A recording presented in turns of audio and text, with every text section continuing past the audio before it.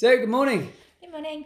So, we're now on episode, this is 34. Yep. Right. What are we talking about today? Well, it's Top 10 Tuesday. Top 10 Tuesday. So we have, since we started doing the top 10s, we've had top 10 books, inspirational books for entrepreneurs. Yes, which I failed at today. So Yes. you reminded me this morning that I was supposed to have done the top 10 books for me, because you did yours last Tuesday. Tuesday before. Tuesday before. Was it really the Tuesday before? Yeah, because last week was top ways to make money in 2021. Oh, yeah, online. Yeah. Yes. And then this one today is top 10 essential tools to give small businesses the edge. Cool. And this was really hard actually when I started planning this out, because there's loads of tools that we use, and I found it quite hard to find the top 10 really, because I was like, oh, and that one and that one and that one. So maybe we'll expand on it in future podcasts, but I guess these are the kind of not bare essentials, but the ones that will really move you forward. So this is stuff that effectively will stop you doing all the stuff at the very front of your business all the time, right? No, not necessarily stop you, but just optimize everything that you do. Yeah. So whether that's stuff for yourself as the kind of business owner, or whether that's just things to make things easier, things to little tricks for you to kind of not hack things, but just I suppose hack things in a way. Because generally, especially in today's world, someone has created an app to solve the problem that you're having. Yeah, and most of these most cases, are either free, have free options, or are just very low cost. So, because I remember back in the day when we first started looking at automated certain aspects of Smiley Booth, for example, the photo booth hire company we have, and I remember talking to our friends about, you just build this bit and you put this bit in, and they just couldn't. They was like, that's amazing. It sounds like it's the most expensive, complicated thing in the world.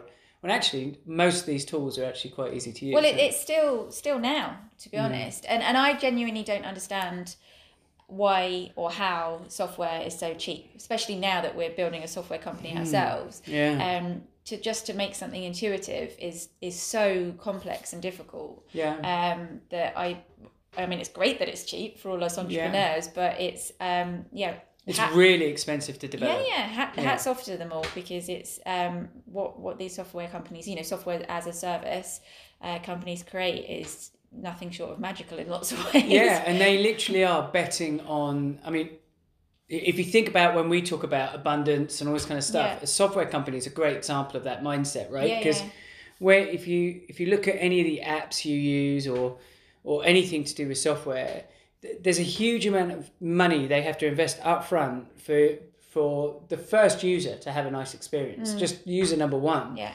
But they're entirely betting on thousands, if not millions of users down the road. Yeah. But that might not be for years. And so they lose money. They very much go huge amount, in the hole before they come back out the other side. Yeah, very much so. So, shall we jump in? Okay. So let me just see if I put these in the right order. Oh, is it one of these top 10s? I just realised that. Okay, so number 10 is... is this in order? Yeah, it is now. Okay. I've just rejigged it in my head. It's quite a basic one that you need, obviously, some way of taking payment from people. Right. So if you've got a product, or especially things like drop shipping and stuff nowadays, and you want to use something like Shopify or Amazon or anything like that, a lot of those are built in. But if you want to be putting sales on your own website, and therefore you've got more control, you need to be using a payment platform. Something like Stripe is a really good one, and PayPal, which is an obvious one. PayPal is also great because, and I'm not sure if Stripe does this, but PayPal, you can pay other people. As well as taking payments and putting checkouts on your site or whatever, you can quite easily pay someone else. And if you've just used a freelancer as a one-off, it's much easier than kind of trying to set up loads of payment details for them, etc. You just chuck them a payment via an email address and it's done. Well, so this is something that we've had an interesting experience with some of our franchisees around, right? So because... This is a great example. So some of our franchisees have never run a business before in their lives, but they come with this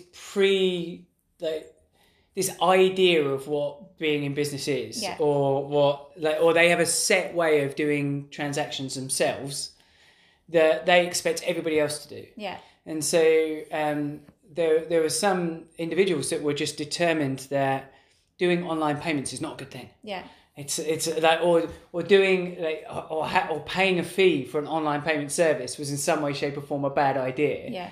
And so they would often ask their clients to supply them with a check. Yeah. Or do a bank transfer. Yeah. And just like in marketing, you need speed. Yeah. Like for someone to buy, if you can make the convenience for someone to buy your service, whether it's to place a deposit or buy whatever it is, whatever widget you're trying to sell, if you're asking them to write a check, or I mean, even checks still exist today, I suppose, exactly. don't they? Yeah. Or do a bank transfer, that's a faff. Yeah. Whereas if you've got a PayPal button, and that's the great thing about PayPal, right? PayPal, you can just literally create a button within their platform and stick it as a widget on your website. Yeah, Done. it's taking card payments. I mean, we haven't got that properly set up with Say It yet. We have, as in on the platform. But I had a business customer come to me yesterday, and she literally waved the card in front of. I was on a Zoom call. Oh, really? She went, "Can I pay you now?" And I was like, "No, sorry." And it's because we haven't done that little bit yet. But that's what people want to do. They want to pay now. Yeah, just get it out of the way. Exactly. They don't want to have to think about it. They don't want to be invoiced. They want to pay it now. So yes, PayPal will charge you a fee. So will Stripe. I think PayPal is fractionally more expensive than Stripe, but it's worth it to get the sale. 100%. Yeah, you don't underestimate the convenience factor that those services, and how difficult it is to become a card taking. Like if you go to your main bank, for example, and say, right, I want to be someone who uses merchant services, which is the the official name for being able to take card payments from somebody. Yeah. They take you through quite a laborious application process to assess whether you can or can't, and then sometimes there's fees associated with. There's just a setup. And don't you need to? Because I think we had to when we had our payment terminal in the office for Smiley Boo. Don't you have payment terminal? Don't you have to have a certain amount of transactions go through it? Don't you have to have a minimum? Yeah, well, they base their fee structure on what your anticipated turnover is, if I remember rightly. It's been a while. But it's a headache, right? Yeah. It's whatever happens. The idea of it's basically banks and financial institutions applying their normal application processes for bigger businesses than you might be as a small business owner, who are used to doing maybe tens, if not hundreds of thousands of pounds per month just through that terminal. Yeah. And you're like, well, okay, I'd like to take £1,000 per month through this, or £2,000 per month. So they apply the same application protocols on you as they would a bigger customer. Right. Whereas PayPal, it's just like stick your email address in, jump for a couple of hoops, and you're there. Stripe's the same. It's like the speed to go from I can't take car payments to yes I can is 20 minutes. Yeah. Like online, and you're ready. Yeah. You're ready to roll. So. And another top tip with PayPal is to connect it to your business account. Yes. Because if you end up having it as a separate account or connected to your personal account, it just causes, which is so easy to do because obviously they ask for you as a person when you're kind of setting it up. It's just such a headache when it comes to your accounts. Whereas if it's already connected to your business account, if you pay for anything with PayPal, it pulls it out of your account, so it's a lot more obvious as to what that payment is, because we've been there and you've had a PayPal account, I've had a PayPal account, we've had it for different businesses, and it just gets really confusing. Well, and you don't remember, right? So you do think to yourself at the time that you're doing it, you're like, I remember to do this down the road, or I'll know what that transaction is, because you know it now, and you might remember it next week. You might remember it, if you're really lucky, next month. You won't remember it 12 months, 18 months down the road. And if you're just starting out in business, then and you're in the UK, you don't have to put your accounts in for something like 18 months. Yeah. But when you do put your accounts in, what they will do is they'll say, it's often the case where you not only have to pay the tax that you've just paid, but you have to contribute to the potential tax that you're going to pay in the future as well.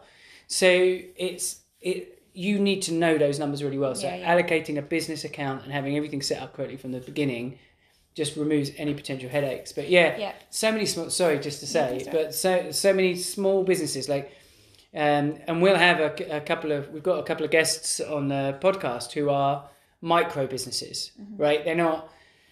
They're literally, it's just them. They do everything in the business, and they're very passionate about what they do. It's an extension of their creativity, I suppose. And it would be very easy for them just to say, well, I don't need that because I know every one of my customers by name, almost by face, and they just pay me by bank transfer. It's like, no.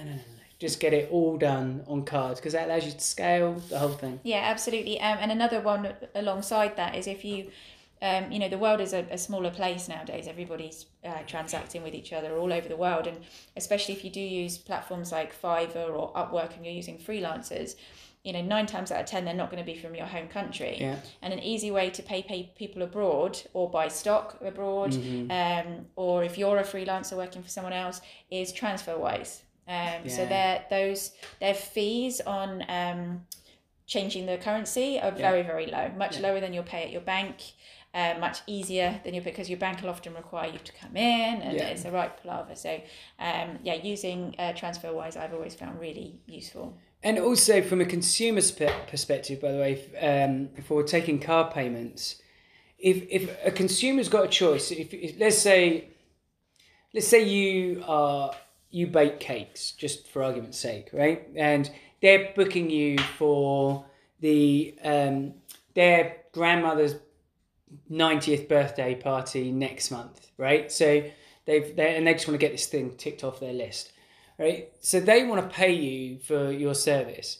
They're talking to you and they're talking to your competitor, and they have a choice between you saying, okay, can you send me a bank transfer? Or your competitor says, can you do that? But you can do that by card, and you're like, and they can pay it by credit card. Whether or not whatever relationship they've got with the credit card is irrelevant. What is important to them as a potential customer is all the protections that go with that payment processing, right? So from a consumer's perspective, it's way safer for them to pay you by debit or credit card because they get all the protections of the bank. If you go bust or you just don't show, they can do something called clawback. And clawback is where they go to the bank and say, look, such and such promised me this. So I paid them and they never showed up. And they took this payment. Can you, and it's not good enough. And then subsequently the bank will go, right, okay, you're right, they're wrong. Yeah. And it will immediately go back to that company and say, whoever that individual is, and say, right, okay, you owe this person this amount of money, will be debiting out your account. Now you might be thinking from a business owner's perspective, like, oh, Jesus, that sounds awful, because that basically means that I could sell loads of stuff and then half of my customers could just like stiff me. They could just basically do clawback on half my product. Well, clawbacks are normally a tiny, tiny percentage, and it's normally because a company literally has not delivered, right? The chances of it being a fraud, like someone just trying to rip you off, is very small. And you get to defend yourself, because we only ever had one in the whole... In 12 years, we've had one, 12 years that we've been running. Well, the kind of 5 or 6 where we were taking car payments directly ourselves. Yeah. And it was unjustified, and we said to the bank, that's not right. And they were like, oh, okay. Yeah, it was a great example, because this individual had basically listed... Like it basically wanted that she paid by a credit card, I think, and there was something that had happened at the event. I think she just it's a long story. It's a long story, but she had determined that she wanted to inflame the issue to such a great extent and made up a load of false. It was the one things. Where we had a car accident on the way to the event. Oh wow! Yeah, so we I didn't want to go through the story because I don't want to elongate this, but you brought it up now. So our crew had a car accident on the way to the event, and they were literally like bits of food scattered across the motorway.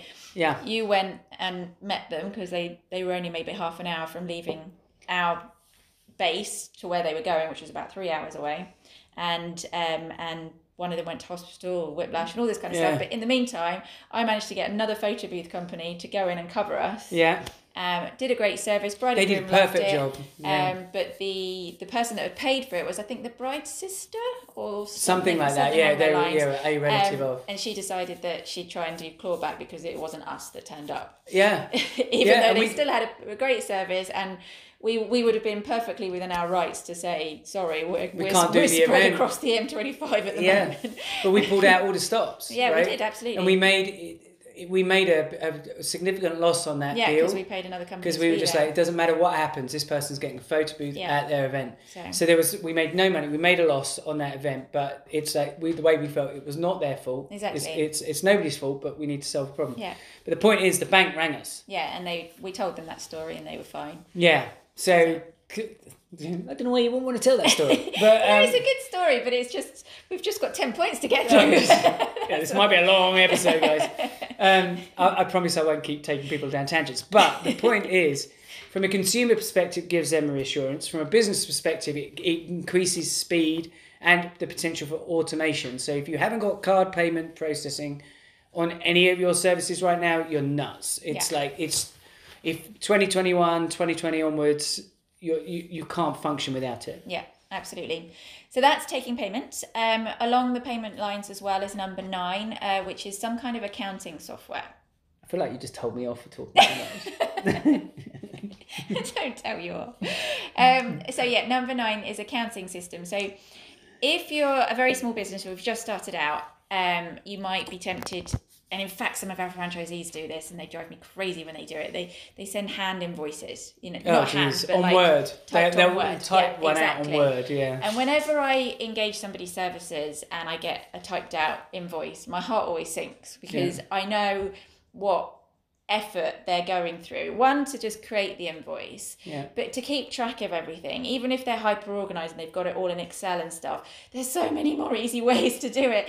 And accounting software does not need to be complicated or expensive. It used to be. So you used to use something like your accountant might say to you, oh, try QuickBooks, which was incredibly complex and very expensive. It's now not. They do have a much more simplified version.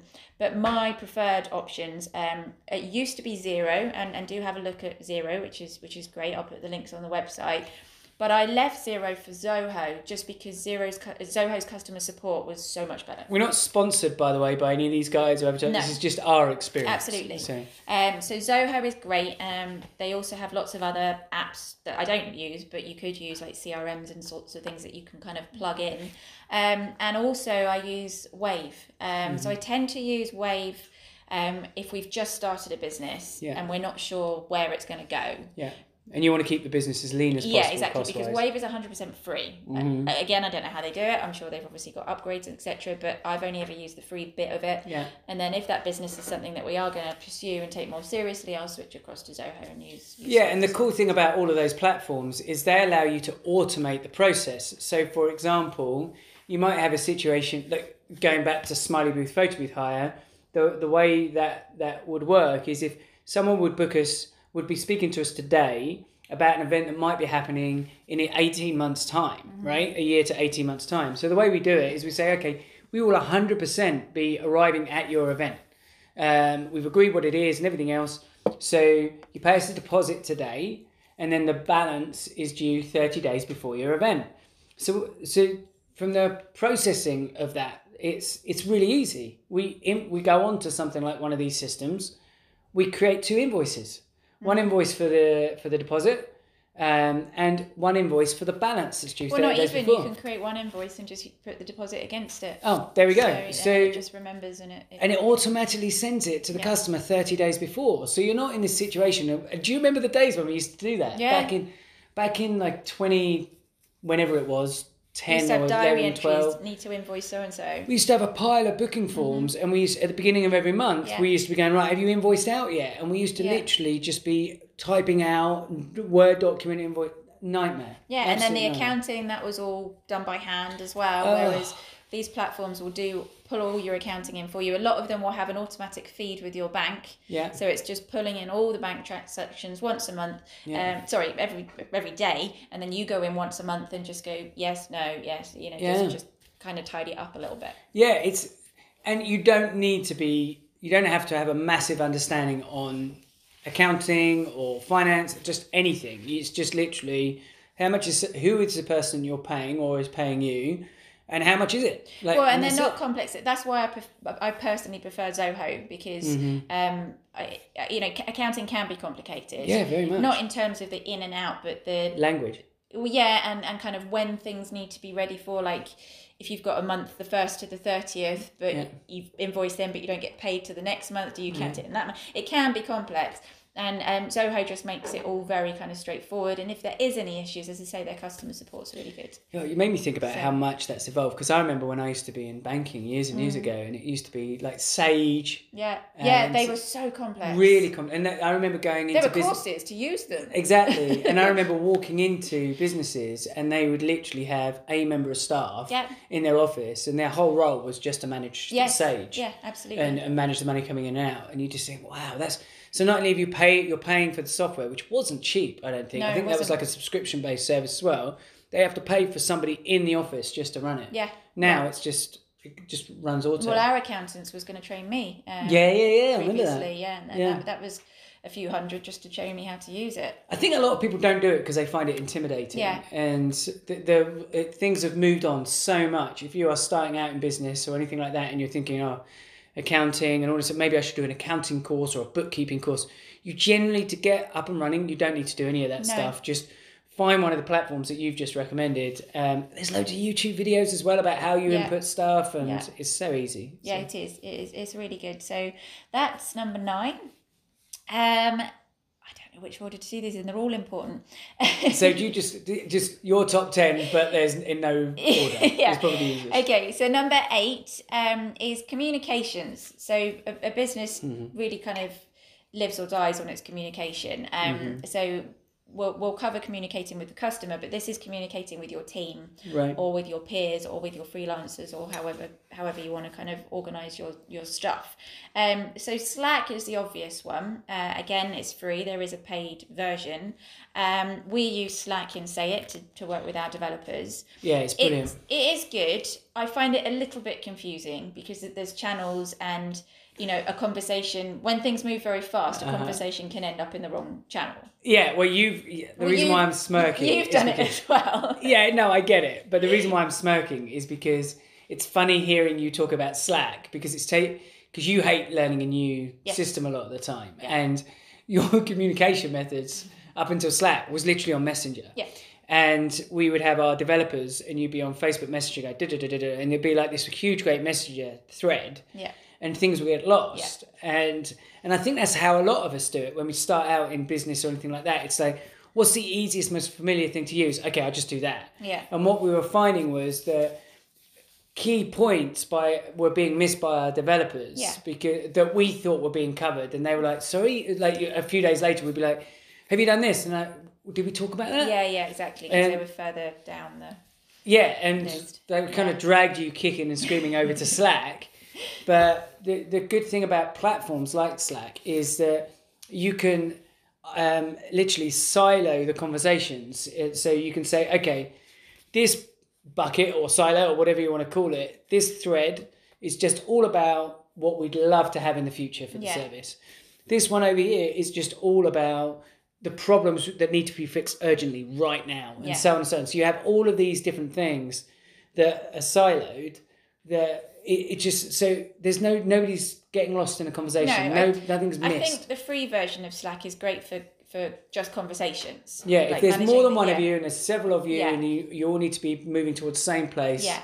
Yeah. If in terms of task management, I don't think it's quite up there. Yeah. The paid version might be. I don't know. I've not looked at it. But the ones which can manage your conversation and tasks, as Trello is good. Yeah. Again, has a free and a paid option. And then Monday and Asana, they're both good.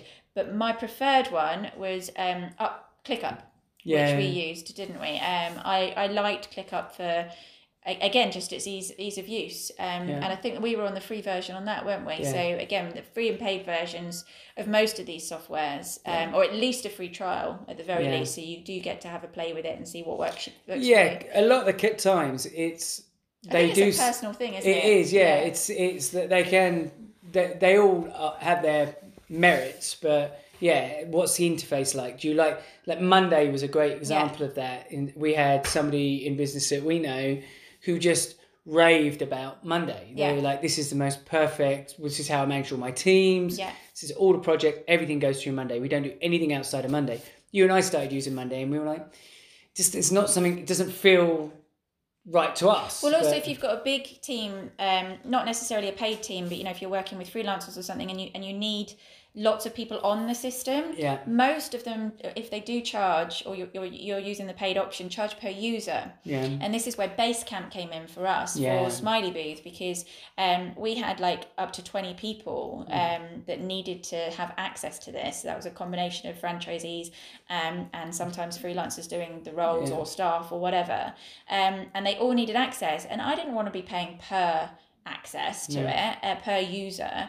I wanted to pay a job lot and everyone could access, and Basecamp was one of a few that did that. Well, Basecamp's more, I found Basecamp was more a service that was good for like kind of documentation, training and resource management, so that people could add additional resources to or like find particular documents and stuff like that. I thought Basecamp was brilliant for that, for Smiley Booth, whereas Trello and Asana and Monday and what was the other one you mentioned? ClickUp, and all those kind of stuff, and obviously Slack.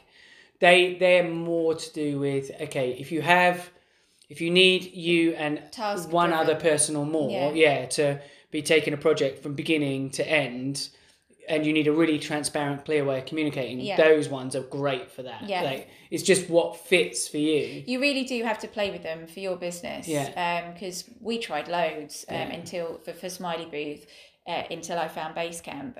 And what we needed was quite unique, because one of the main kind of communications between us and the franchisees is between them and our design team that create all the artwork for their marketing, but also for their photos for clients. That's one of the services we offer to our franchisees, and that was really difficult to manage, because you're dealing with photo files, so they're not huge, but it builds up when you've got lots and lots of customers. And we just needed something where we could house the whole thing, and that worked really well for us. Well, and it's important to remember that if you're sat here either listening or watching this right now and just thinking, well, I don't really need that right quite yet, or oh, we're too small to do this, or no, we kind of just do it this way right now and I've not really paid attention to it. The problem is, if you don't choose and define what the right way to communicate and hold this information is, on what the platform is, someone else will for you, and you'll be at their mercy. So you had that with designs, right? Or you're just like muddle your way through, which is chaos, which is stressful. When people say to you, oh, what would you tell your younger self, or those kind of questions, I think starting the right way, or at least attempting to, it may be that you try something and that's not right for you, so you try something else, but trying out these solutions that are available for free, it would be what I would always do. Because once you've started down a kind of sticky tape way of doing things, whether that's... And Messenger's a great way. Yeah, it's really hard to move across. Yeah, because you're also conditioning the other person to communicate in what is a way that's inefficient. Yeah. And so not only have you got to change your behaviour, you've got to persuade them to change theirs. Yeah. And we had that with the designs, where you were like, look, I'm not going to answer any more design questions on Messenger. Yeah. If you need to do it, you do it via Basecamp or whatever the platform you choose. And it's and those people didn't like that. Like it took them weeks before they were like, oh yeah, okay, yeah, you've told me not to. You end up being at the mercy of so many things as well. And that was one of the reasons I initially didn't want to go over to Slack, was because I already check email, I check Messenger, I check WhatsApp, and it's like, for God's sake, there's all these things I have to check. Yeah, because that's convenient for them. That doesn't make it convenient for you. And you're the one that's steering the ship. Yes. And that's the important thing to remember if you're listening to this, is it's your responsibility to navigate your business, right? And to make the decisions in your business that move it forward. That's, if you're a director, sole trader, or whatever it is, it's like, that's wholly yours. If it falls over, if it's slowed down, that's your fault. And so it's your responsibility to investigate these things and get them right. Yeah, absolutely. So that's internal comms. So external comms, like communicating with your customers, is you've got to have a customer relationship management system. Yeah. And again, something that people go, oh, I don't need that. It's essential. Yeah. It really is. As we've talked on other podcasts, it takes at least 6 or 7 times for you to make contact with your customer, your potential customer, in order for them to buy. So whether they hear you on a podcast or see something or whatever.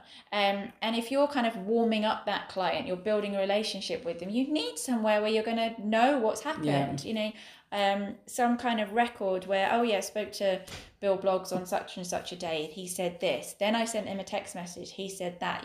If you're dealing with lots of people, or if you're not doing it directly but you've got a sales team that does that, you still need eyes on that overarching system. If somebody calls in with a complaint, well, what's the journey that this person's been on? Well, and if you're not doing that in your business right now with everybody that you're in contact with, then you're based in the UK, you're fundamentally breaking the law. Right? Oh, yes, that's true. So there's regulations that were rolled in, GDPR regulations that came in, I can't even remember when it came in now, a couple of years ago or whenever it was.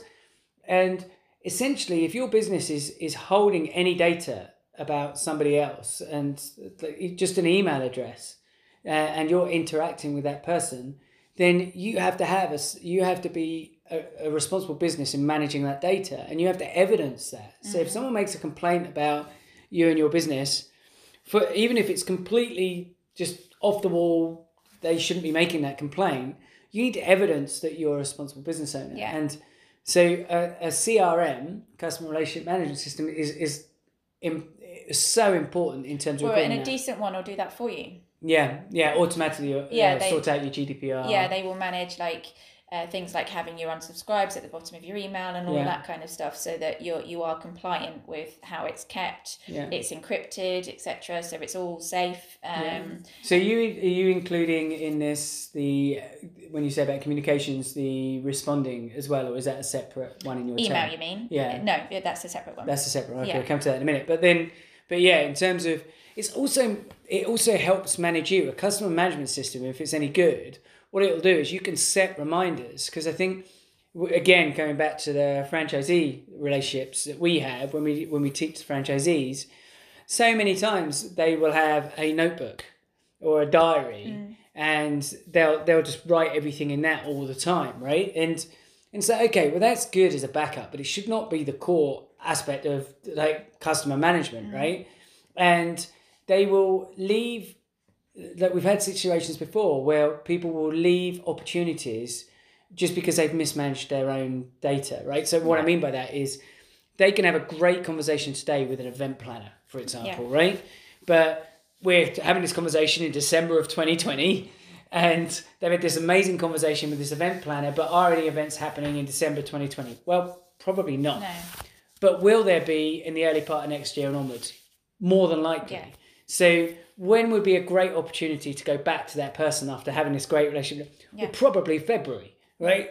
So should you remember to go back to them? Well, you don't have to. Just put it on the CRM and it'll send you a reminder in February. Get it out of your head. Yeah. Too much time. People rely on memory. Well, this is the thing. Any good business owner or good company that you think, oh, they're so organised, they're so on the ball, it's actually normally not them. They just know how to use systems, because you're only human. You can't remember all this stuff. You're not a computer. And it's necessary. There are so many platforms. You might have had a conversation with someone on LinkedIn, and then I don't know, the same person has messaged you on Twitter, and you're like, oh, who's that? And and you can follow these kind of threads through. And a decent CRM system, yes, they can be costly, but they will grow with your business. So the amount of people that you've got on there is kind of what you pay for it normally, and a lot of them do have free starter platforms or at least trials. But a good one, and do look for a good one, will bring everything in. So you can hook it up to your social media. You can hook it up to your emails, your email management, which we'll look at in a second. You can hook it up to your website. You can, I'm trying to think of the others that it does, text, blogs, all sorts of things that you can hook into. I mean, the Zoho has a CRM, so that pulls in the accounting information as well, so your invoices and stuff. So look for kind of an all-round CRM service. Some of them will be built in with email, whereas others you might want to... I think we started off with Capsule. Do you remember That's what Capsule? I was trying to remember, the one that was started off with. That was like €9 a month or something. Yeah, so but again, that did go up. I think it was a German-based company. I don't know if they're still around. It's not something I see very often. I haven't seen it for a long time. But yeah, that whole concept of trying to remember stuff and all this kind of stuff. So you should never be in that situation. You should just, because if you think about it, you only have so much that you can ever do and remember, and so much energy in any given day. And it should not be spent on reminding yourself about like a conversation you had a week ago. If you just look at it in terms of, let's say in your business right now, you're doing hardly anything, right? And you think, okay, well, I'm just going to try and reach out. I'm going to try and have 10 good conversations over the next every week with somebody in my industry, and we'll go from there. And I'm going to do that for a month and see where we're going. Well, think about it, right? You reach out to 10 people per week, right? So by the end of the month, that's 40 people you've reached out to. But then you've got, 40 people. You're probably going to have more than one exchange with them, right? You might have a telephone call, you might have an email, you might have reached out to them on Facebook, LinkedIn, or whatever it is. So before you know it, you're in a situation where that one engagement has led to 5. So straight away, you're in a situation where 40, it's now 5 times 40 interactions that you're having to manage. Yeah. And that's before you get into month 2, where you reach out to the next 10 people. Well, and if you work with someone else as well, because we're going to hit the phones this afternoon with the Say It service. Yeah. You know, I don't want to be doubling up on obviously what you're doing. Yeah. You might speak to the same person as that's on my list, and or at least connected businesses. Yeah. You know, for the example, the care home industry.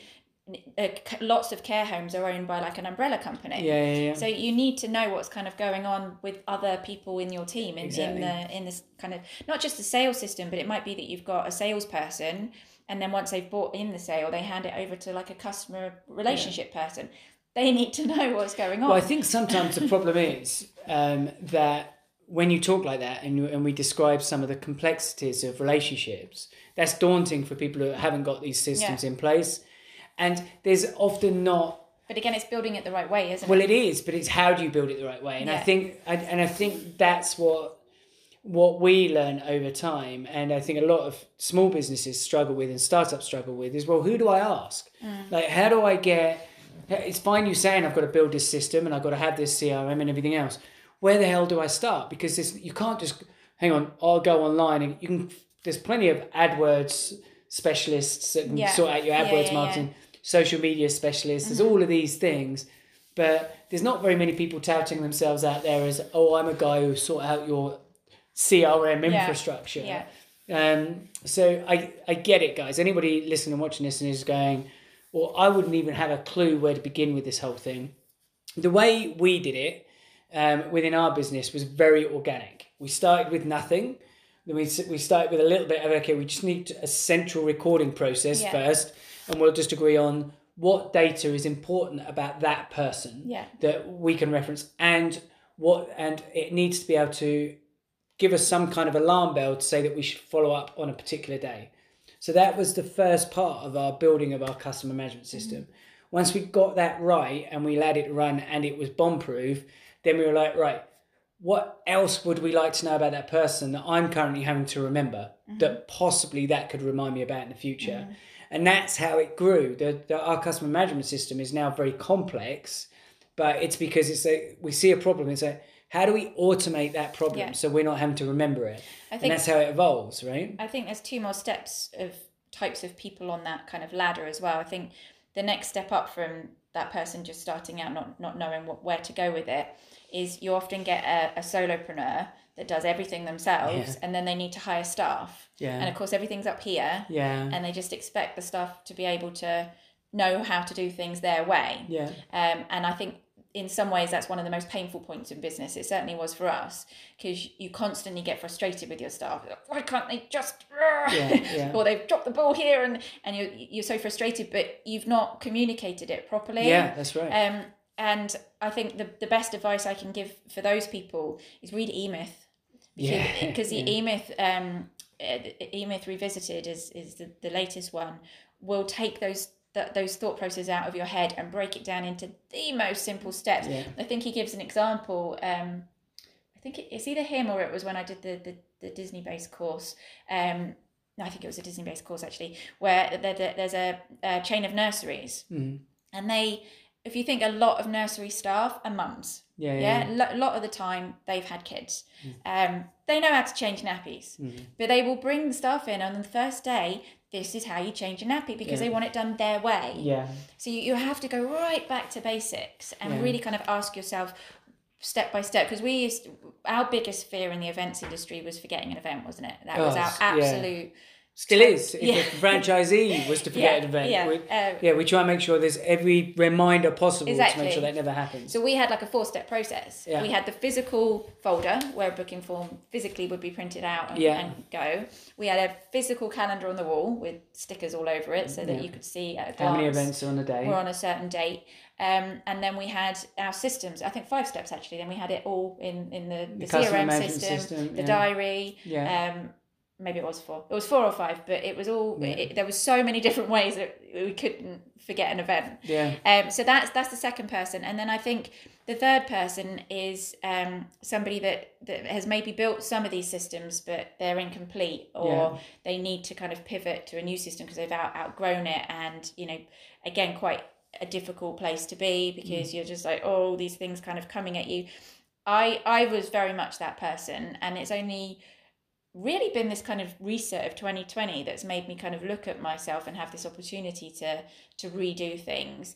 And for me, the biggest kind of push to doing things the right way, as it were, rather than me kind of going, oh, it's okay, I'll just write it on a piece of paper, it'll be fine, I'll remember it, I'm good at remembering things, all of this kind of stuff, is freeing up your own space in your head. Because if you get all of that stuff, if you take 5 minutes to take it out and put it on your CRM system, you get the chance to think of other more important stuff. Well, when you're not and we talked about this a lot in a previous episode about being you're either in the business, or you're either working in your business or you're working on the business.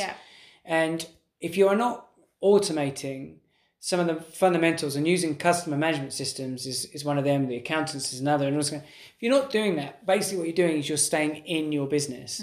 And that's fatal. You have to be constantly looking at optimizing and automating aspects that are just repetitive tasks a lot of the time. And that's how you scale. And if you're not in business to scale, what's the point? If you, it's that whole thing, isn't it? If you're not growing, you're shrinking, or you're not moving forward, I heard a new one on that one. If you're not climbing, you're sliding. Oh yeah, and you have to constantly automate, because an automation, the customer management systems and all this kind of stuff allow you the opportunity to step back and look at, okay, well, that's what we did. We looked back. It gave us the opportunity to look at the whole customer journey and go, where are we falling down? How can we improve this from the moment someone sees us all the way to after an event? And it just allowed us to optimize. So definitely look at eMyth. The CRM system we use is HubSpot. It can be an expensive platform, but they do have free beginning. They've got options, so they've got a free version for you to try out. And I think you can have up to 1 million contacts on the free version. It's just when you bring in the email that they begin to charge, isn't it? I think it's something like 2,000. You can do up to 2,000 emails in a month on the free version. There's some different options on there. There's definitely limitations on the free version because you don't necessarily get all the analytical stuff, and there's lots of bits missing from the free version. But it's basically HubSpot. It's an interesting one. Again, they don't sponsor this podcast, but HubSpot, the reason why we bought it into the business is because when we did our research, we were looking at, well, what are the big boys using, and what are the big kind of agencies using to manage their corporate clients and things like that. And we learned that HubSpot was a really popular one for that, and we'd used several different ones leading up to that point. It was definitely a big investment to use it, but the analytics and ability for us to be able to see what's going on in customer journey, has been invaluable. We've been able to get web pages working exactly the way we want, social media working exactly. See when someone opens it, when they click on something, how many times they've clicked on something, all sorts of things. Okay, so email is the next one. Having something to manage your emails, and I don't mean something like Gmail where you send it from. I mean, if you're sending out mass emails, especially sales emails, then you need something that's going to manage that journey for you. CRMs like HubSpot have it built in. Infusionsoft, Salesforce, they probably all have them built in, but you can have separate ones, like MailChimp, which is free. They have elements of CRM. They will kind of obviously collaborate, all your emails and stuff. They just won't have things like notes and stuff that you can add to it. So MailChimp, we use I forgot what we use. Begins with C. I always want to say Constant Contact, which is another one, but that's not the one we use. What do we use? Oh, you created for Say It? Yeah. I can't even remember the name now. Isn't that awful? I know, me neither. I always say the wrong one. It's always Constant Contact, but that's not what we use. So Constant Contact has just been mentioned several times. Yeah. We don't even use them. But I will put it on the Smiling Entrepreneur site. But that's the one that we use. And they're great. But it will. You can create, mini landing pages, pop-ups on your website that will feed into your email system, and you can connect them to other things as well. So another thing we use is lead pages for landing pages. To test. But so, okay, it's getting a bit deep now with some of the web pages stuff. But just going back to the email thing first. Yeah. If you have to automate your front end emails. Yeah. Okay. If like.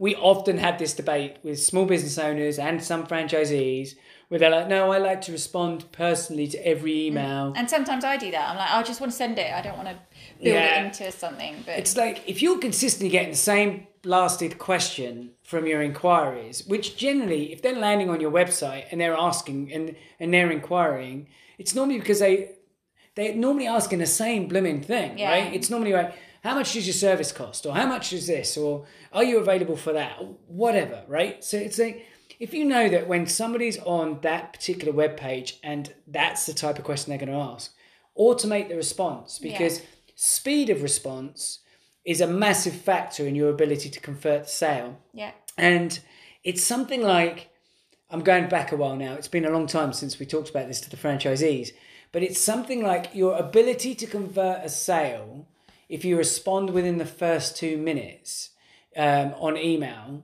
is something like 98% higher than anything after 2 minutes. It's some massive difference between. So you're not always around, right? You could be on the phone to a customer. You could be anywhere. Yeah. And so when that email comes in, you're not available. That 2 minutes window you've got to make that change is not going to be there. Well, even if it's a holding email, we've got your email, you are important to us. Yeah. We're just XYZ at the moment. I mean, we used to have it when the whole team was out at events. Yeah. If we had an email come in late in the evening on a Saturday night, yeah. They weren't going to get a response from anyone because we were all working. Yeah. So, it'd be like, we are out at events at the moment, but, email is important to us. We'll come back to you first thing tomorrow morning or whatever it would be. So even just having an autoresponder from that point of view is important. Yeah. And some people, and I've had this question before by people that say, oh yeah, but I really like the personal touch of writing this email out and showing them really about who I am and all this kind of stuff. Just make that your copywriting for the autoresponder, right? It's like, and that's what it's called, by the way, autoresponder. So when someone opts in or they ask a question on your email, it automatically responds back to them immediately. And it can still be personal to whatever, because you can have loads of different autoresponders. It's not like it's just one.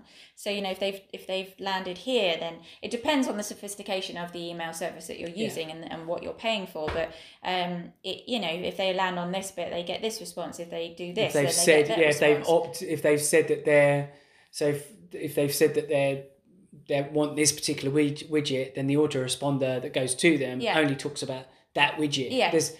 So they're what they call triggers within the form, and then the email goes out. But the point is, it's a bit like when people get obsessive about, I want to create this on a web page, or I want to create my leaflet to look exactly like this. Yeah. Normally those people that obsess about that level of detail are the same type of people that obsess about, I want to write out my own email. And that's great. By all means, if that's you and you're listening and watching this and that's what you want to do, fine. Yeah. But you are making a huge amount of work for you, and it's not adding to your success rate. It's not adding to your conversions, right? It also depends on what your service is. If you are very much a one-to-one business and you only have a handful of clients a year, maybe you're like a high-end coach and your packages are kind of $4 or $5 grand a person. You only work with a select few. Yeah, you only ever get you literally only get 5 people a month ask you directly for your service. Then that's fine. Yeah. But if you're selling anything kind of, I don't know what, sub $1,000, in terms of like a package cost or product cost or whatever it is, and you're going to be churning out quite a few emails, then you need these systems in place. Even if you're thinking, right, okay, well, actually, for me to make a sale, because this goes back to what we were talking about with Siam on a previous episode, have a look at that. It's a fascinating episode, by the way, with Siam Kid, and the episode is called Siam Kid. I think it's episode 29. Okay. Yeah. Anyway, it's it's 28 or 29. Okay, it could be anything. No, it is 28 or 29. I'm just not quite sure which one. Right, okay. But in that, one of the elements of that conversation, we talked about cost per acquisition and cost per lead, right?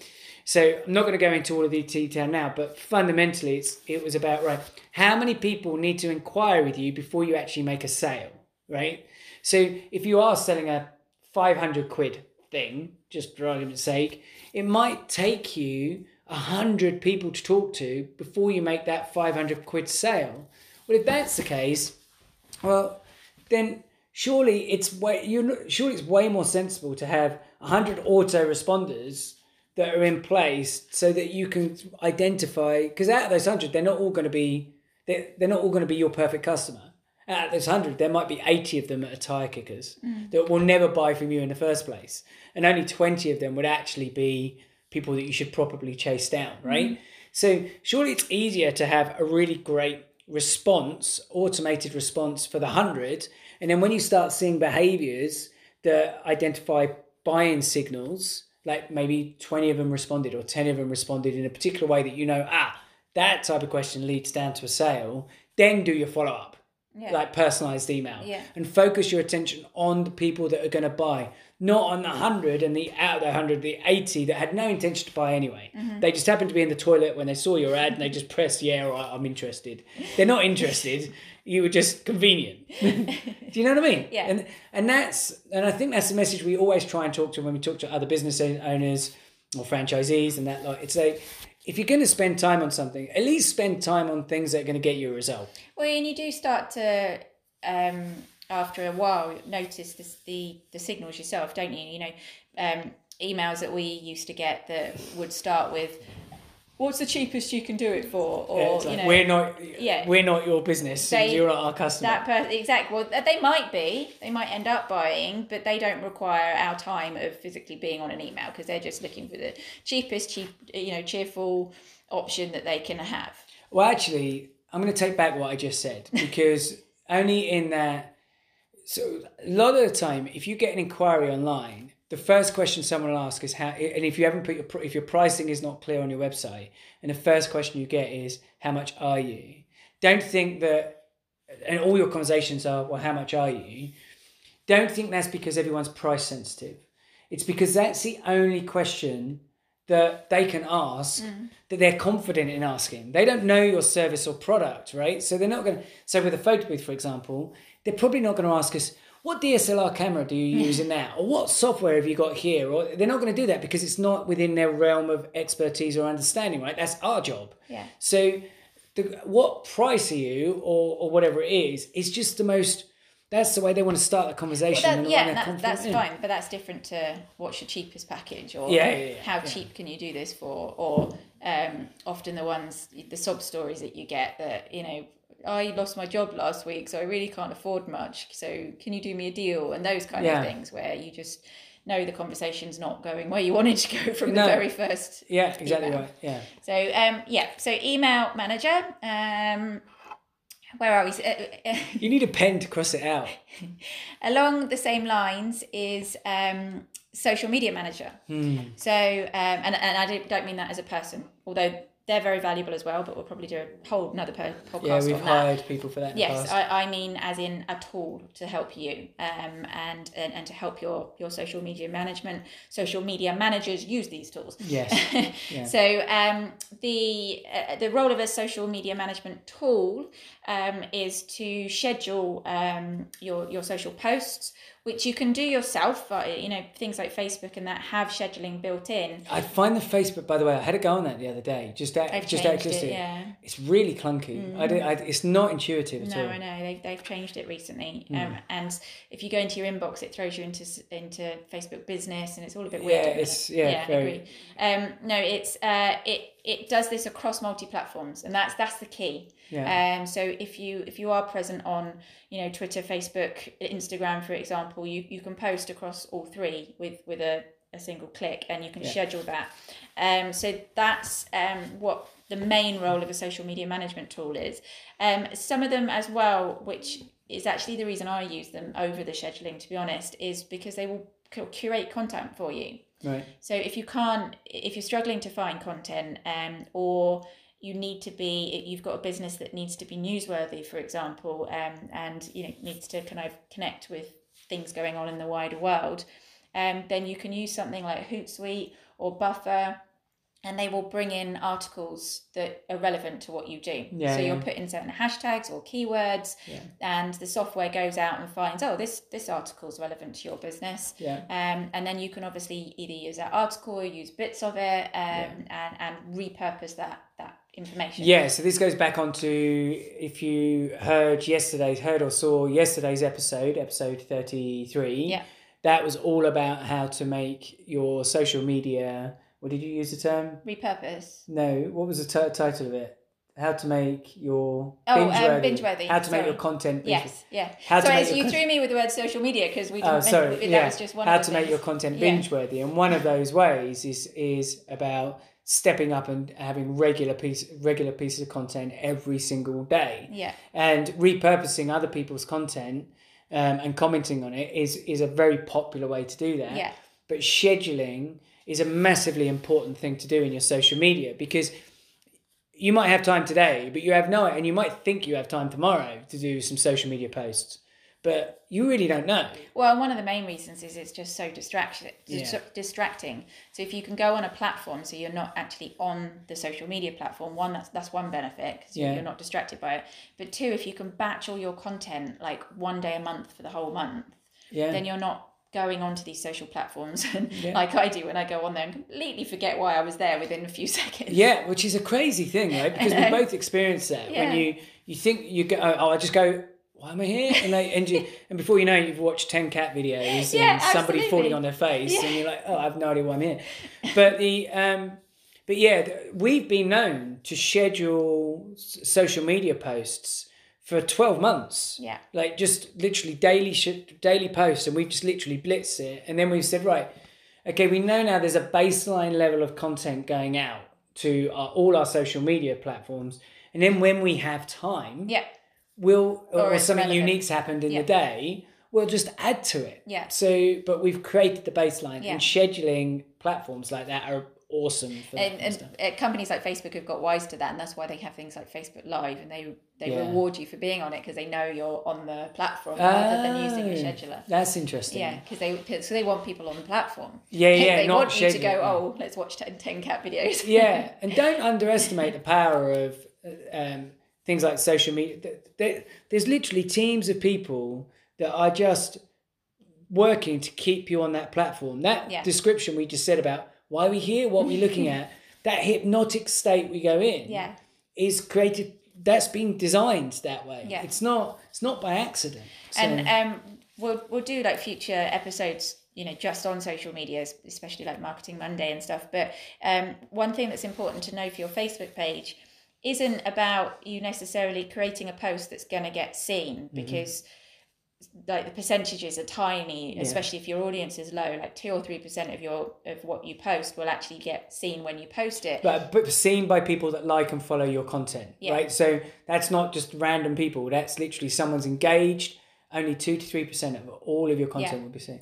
But the important thing is it's filling up your actual page with content, because I know that I do it. If I've found a new company or a new person or personality or whatever it is, and I want to learn a bit more about them, I might check out their website, but I'm actually more likely to go and check out their Facebook page, because I know it's going to be more recent. It's going to show me more personality of what they are as a business. I can see reviews, because there's normally Facebook reviews. So I always do that. And if I get to a Facebook page and it's not been updated for like 2 weeks or something like that, I'm like, I'm like, there's nothing really here, and move on. So there's companies now going, But it's so true. It's your shop window, It is and your more shop so window. than a website nowadays. I know businesses that don't even have a website. They solely rely on Instagram and Facebook to shout about what they do. Lots of MLM, multi-level marketing companies do that. You know, people that sell things like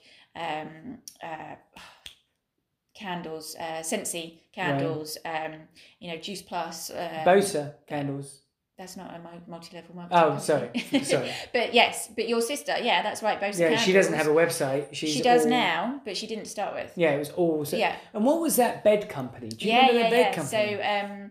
So, Anderson's Themes and Dreams. They make awesome like bunk beds and things for kids out of like wood. a bed that would look like a castle. And with a slide and all sorts of stuff. They make these really cool beds. They do again now have a website. Have done for a few years, I think, but they went a good 4 or 5 years just on their Facebook page. And they grew that so aggressively, massively, as millions on there now. With their following. So yeah, I mean we'll do full on podcasts on social media tactics, but yeah, don't think I'm not going to bother posting because nobody sees it, which is true to a point, but you still need it as your shop window. And literally think of it like that. I think if you owned a shop, you wouldn't sit there with a blank window. You would make your window look nice. And guys, anybody watching or listening to this who thinks that we have this nailed all the time, we don't. We're only human, right? And life gets in the way sometimes. Sometimes you are pulled into aspects of your business that mean that you don't necessarily pay the right amount of time. And we've definitely been guilty of that. No, it's one of the great things about this podcast is it's kind of holding us account to all the things that we say we should do. I don't think we've ever been as productive.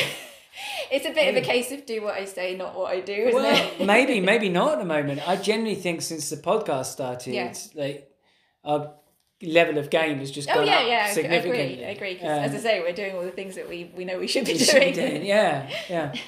So that's social media. What number was I on, Lee? Does it matter?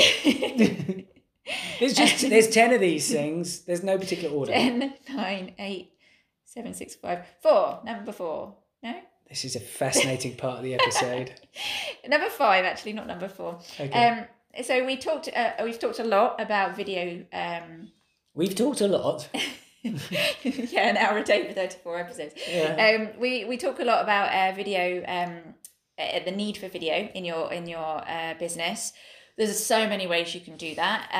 So many platforms, editing platforms, content platforms. But the most basic thing that you need, especially nowadays with COVID and everything, is Zoom.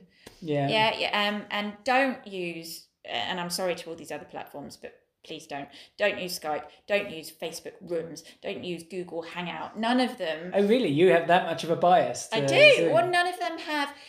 The main reason is we're not sponsored by Zoom, by the way. No. God knows. I don't think Zoom need us to be need to sponsor. I was just about to say, if Google Hangouts came up and said we were going to sponsor you, but I doubt that. No. Yeah. So the reason being is that Zoom is free anyway for just one-to-one up to 40 minutes or even larger things up to 40 minutes. But you probably do need more than that. But if you do pay for it, it's very low cost. It has loads of other things that you can add to it. But my main reason for Zoom is because most other people are on it. Yeah. And you don't want to be trying to use platforms that people aren't familiar with or they're not on it. Yeah, because it is a cross. It's a cross device app that everyone's familiar with. So you mentioned like the Google Hangouts. Yeah. Well, if you're an Apple user, yes, you won't necessarily have used anything like Google Hangouts. Exactly. So. And Messenger, you need to be friends with that person. Skype is okay. I'd say it's probably a bit old hat nowadays. Zoom has kind of surpassed it especially in terms of popularity.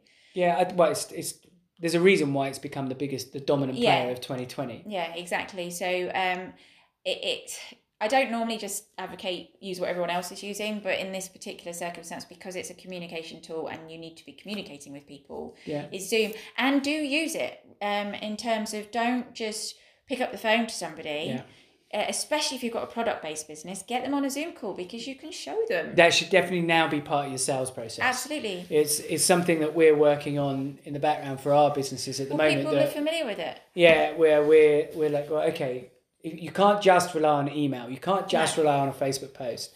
It's like, well, can we get them on a Zoom call? Yeah. And we actually have a chat about this service or product. Yeah, and if you're selling to many, webinars is also a great way to sell things. So do use video as much as you can in your marketing, but that's way too much of a big topic to cover in this.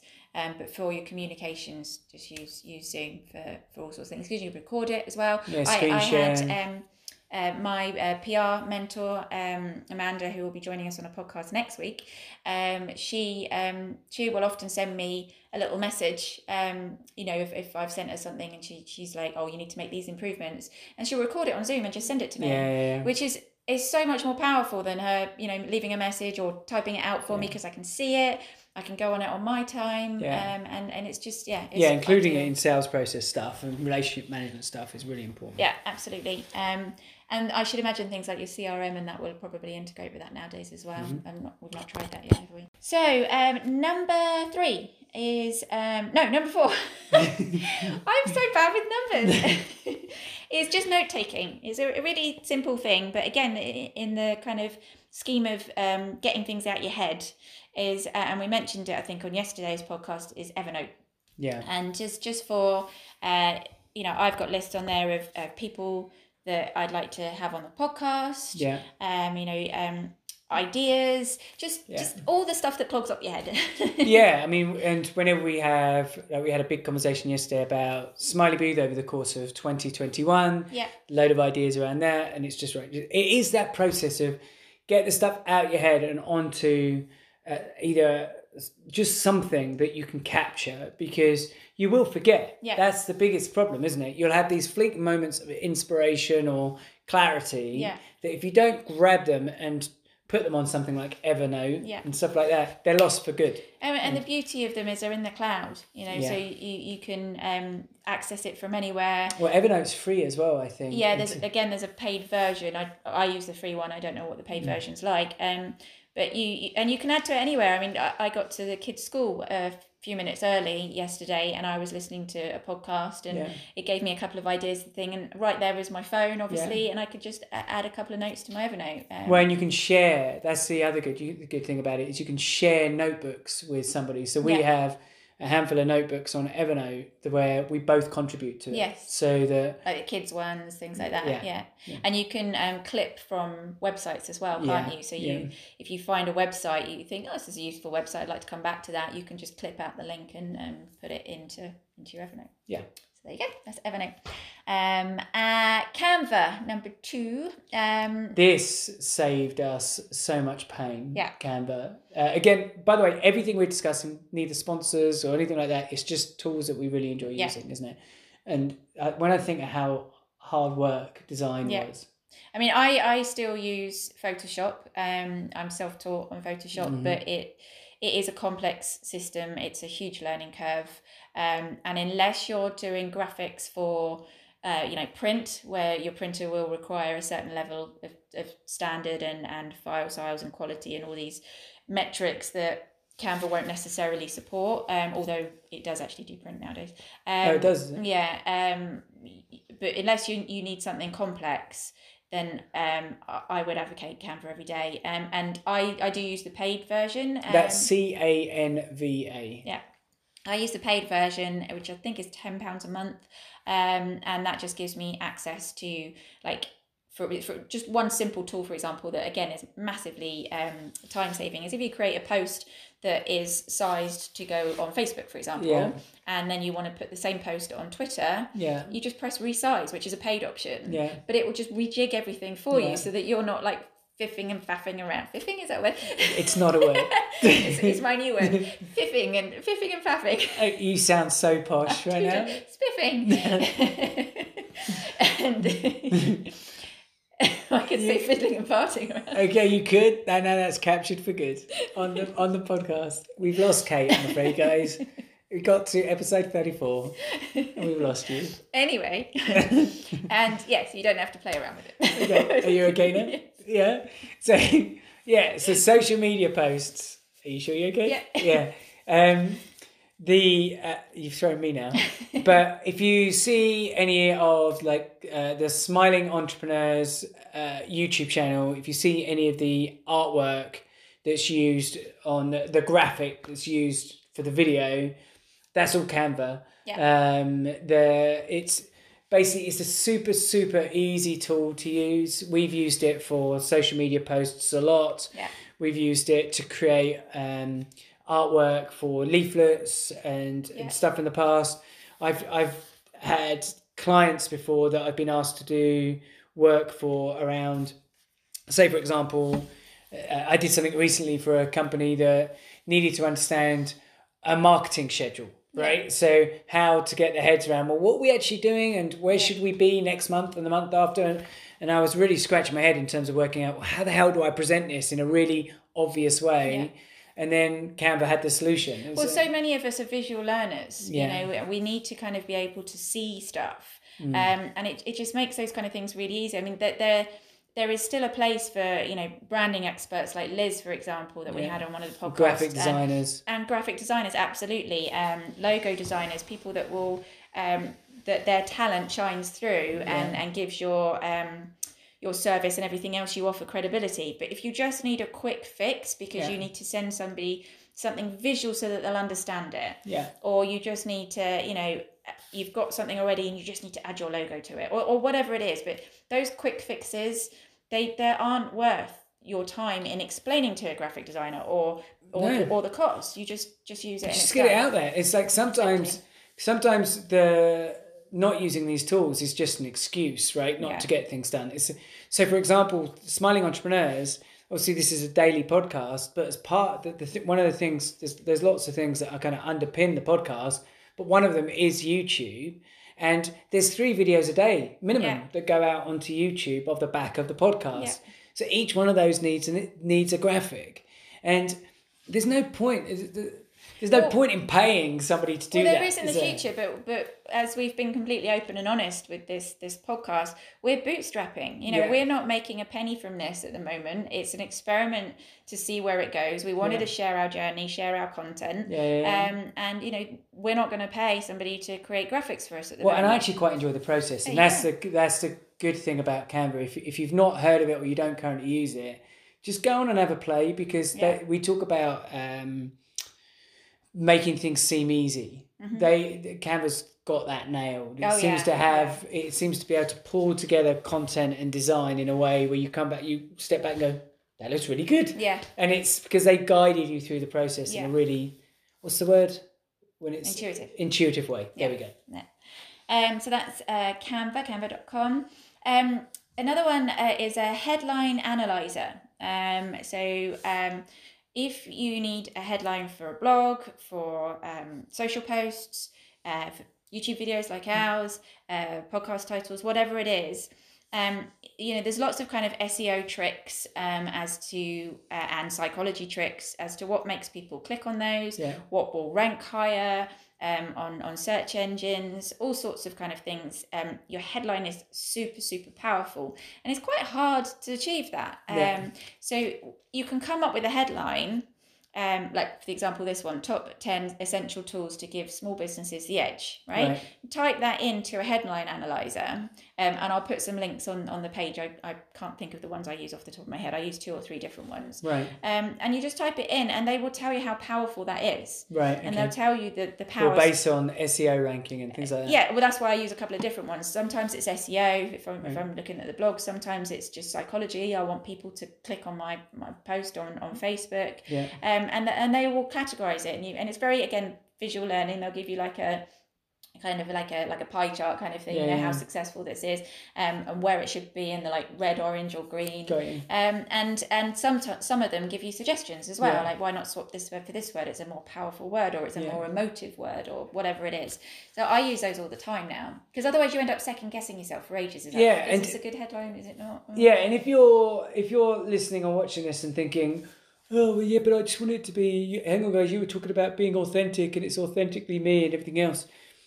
Yes, absolutely. But that doesn't mean that you're great at writing the right type of title and copy that actually makes people want to look at how great you are. There's no point being authentic if nobody's going to open it. Exactly, right? And so using those tools will help. The more people you can reach and see what you do, and the more value you can give. And so those tools will help Well, 90% of the time you're too close to it as well. You know what you mean, but it doesn't mean that it's come across very well. Yeah. So putting it into these headline analyzers will let you know that it's worthy if you're of off the being mark opened. or not. Yeah, absolutely. And the last one, I think so. Let me just double check. Yep. Okay. The last one is video hosting. So I actually said on the video conferencing I wasn't going to talk about video hosting, but I did do some in-depth into video hosting, which is so important now because we've talked about all these video marketing channels. And again, it was something that used to be extremely difficult. Mm-hmm. You would have things like Adobe Premiere, I'm trying to think of some of the other ones, but complex editing suites. Yeah. That were we used to use Adobe Premiere all the time. That were not only complicated, but heavy duty on your computer, like take up. Oh yeah, some laptops wouldn't run them. Yeah, exactly. Take up huge amounts of space on you and expensive. Yeah. Whereas nowadays you can edit in the cloud very easily. Similar to the social media management tools, they will bring in stuff that you can edit. So they will have like pre-made adverts that you can just plug your text into, or they will bring in like stock footage. And I don't advocate stock footage a lot because again, it takes away from the authenticity and the genuineness that we're talking about. But it's fine for like the cover image or just using little bits of it to. It might be that. If it just helps highlight a moment in the video, it might be that I don't know you're doing a video of your overseas team, so you want a graphic that shows where they are or something like that. That's absolutely fine to kind of put elements in, and it saves a lot of time. And then to get user generated content and video testimonials, you can use anything like things like Dropbox and stuff like that to upload your footage, or you can use Say It. Say It. So Say It Our Business makes it really easy to get user generated content and videos from people because it's just a link. So they don't have to have a YouTube account to upload their videos. They don't need they can upload from any device. Yeah, they don't need to be sending it. Well, even if they do send it on Dropbox or something like that, it's complicated your end because you have to download it. Yeah, and files are different sizes. The beauty of Say It is we designed it to be easy so that it transforms the format. Yeah. So you're not dealing with even if they've uploaded a hoofing great complicated file that isn't recognised by some software, our software will do all that for you. Yeah, and place it specifically on the page. Yeah. Ready to use. Yeah. No issues. So you can just download that video and use it wherever you like, or just a link to it. So so check us out as well. Say-it. That's say-it.co. Yeah. And we've got business services on there. So just a quick recap. I'm not going to do this in the right order. I might do. But 10 is using some kind of payment system to take card payments. It doesn't matter that you have to pay a percentage. It is so worth it to get people buying your service there and then. Also use some kind of accounting software to send invoices and to track your transactions because it will take 1,000 headaches away from you and look more professional to your customer. I knew I'd get lost. Number 8, it was comms.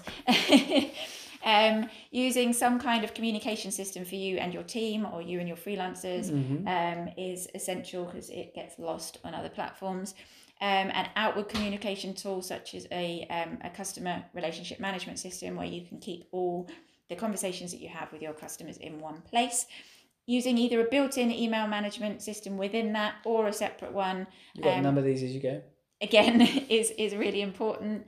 A social media management tool, again, will take out loads of headaches and time and make sure that you reliably post on social media, which if you listen to yesterday's podcast, you'll understand why that's really key. Video conferencing. Use something like Zoom. Use Zoom. Yeah. Something like Zoom. We got the impression that there is no other than Zoom for you. So yeah. Not for me. It might work for other people, but use what everyone else is using is the bottom line there, so that you can jump on a call really quickly with people, and again get that sale across. Note taking is. Evernote is the one that we use. I'm sure there's others, but we love Evernote. We've used Evernote for years. Canva to create your designs. There's still places for things like Photoshop, absolutely, but and as I say for designers, but Canva again, if it's just quick and easy, Just use it. Headline analyzers for creating the perfect headline that's going to get things opened. And number one, some kind of video hosting and video editing software so that you can collect genuine user-generated content and testimonials from people. Ta-da, Cool. I did it. Well done. Good. So that's episode 34. Yes. Well done. Have a good day, all. See you tomorrow.